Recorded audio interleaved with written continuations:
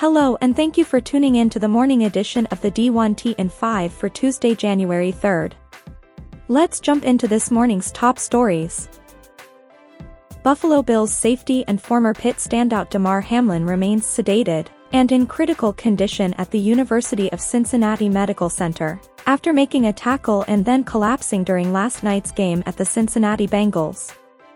Hamlin remained on the field for 16 minutes after the incident, surrounded by both teams, as CPR was administered by medical staff. The ESPN broadcast initially indicated the teams would have 5 minutes to warm up before resuming the game, though shortly afterward both sides headed to their respective locker rooms with many players still visibly upset. NFL EVP for football operations Troy Vincent stating, "What was most important was that it wasn't about proceeding with the game. Frankly, that aspect never crossed my mind or their mind internally. We asked that referee Sean Smith communicate with both Taylor and Coach McDermott getting the players together. Frankly, it was just about getting a pulse of where they were at that particular time.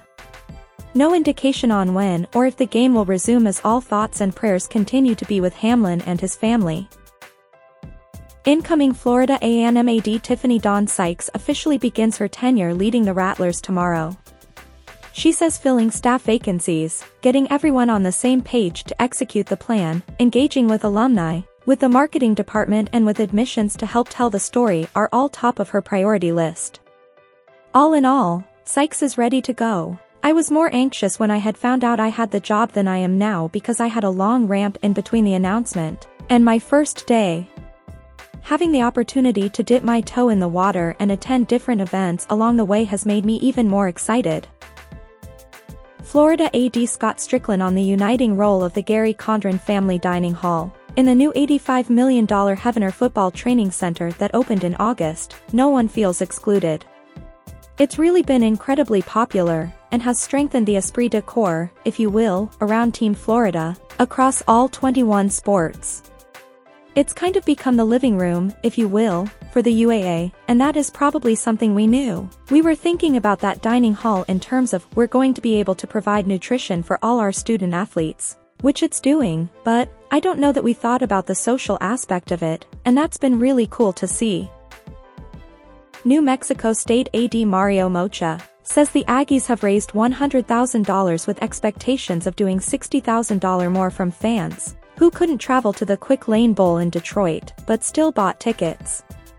Mocha on the value of the postseason stage. If you think about that, for 3.5 hours, you had 2.3 million people in the United States tuned in. The football recruiting aspect has picked up tremendously. Whether it's junior college or the transfer portal, a lot more people are interested in New Mexico State now that we got all that exposure on national TV. Since the onset of the pandemic, several employees have asked for more pay when managers asked that they do more work, according to ZED Digital President Sumitra Jagannath. The Wall Street Journal's Lindsay Ellis and Ray Smith, who note the sentiment is becoming increasingly common among workers, adding, "The reduced ambition can leave companies needing more people to do the same amount of work, something that ultimately could be a drag on American economic productivity." According to a Qualtrics survey conducted in November, 43% of respondents said their career ambitions have not changed at all during the pandemic, while 37% indicated the importance of their work lives has also remained the same. Meanwhile, 21% reported significant decreases in both categories while 10% and 9%, respectively, reported significant increases. The Atlantic's Derek Thompson on the Qualtrics survey results. The one data point in this piece says 60% plus of workers say their ambitions haven't changed or have increased. Meanwhile, the headline is that go-getters are going extinct. Thank you for tuning in to the morning edition of the D1T in 5 for Tuesday, January 3rd. We'll see you back here this afternoon.